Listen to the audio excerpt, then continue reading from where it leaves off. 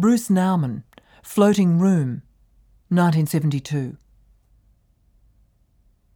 In the late 1960s, the detached objectivity of minimalism and the emotional disengagement of pop art prompted some artists to reconnect with the individual psychological experience. The attention of the minimalists had been drawn to the actual, the material and the concrete. By the early 1970s, a new wave of intellectual investigations had emerged in which the idea was of greater importance than the object. This movement is known as conceptual art and is exemplified by the privileging of concept over object.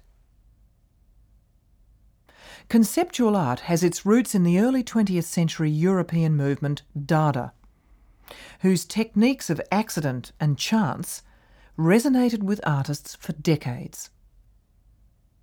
The works seen in this space by Bruce Nauman, Sol LeWitt and Lawrence Weiner are all variations of conceptual art.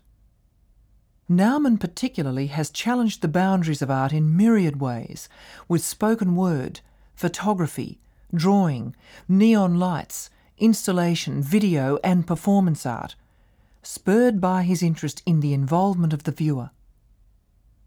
Ideas and experiences, rather than media, govern and unite his work.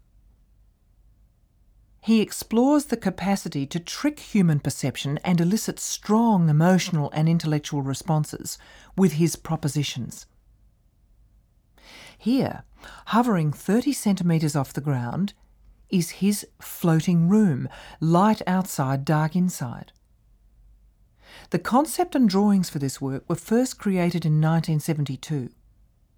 This version is the byproduct of local construction workers following the instructions Nauman wrote 35 years ago.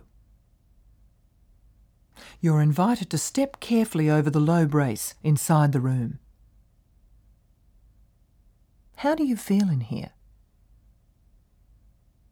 What Nauman creates is a situation, and how you handle that situation is up to you. A quality of spatial decentering is affected by the unusual locations of light and dark.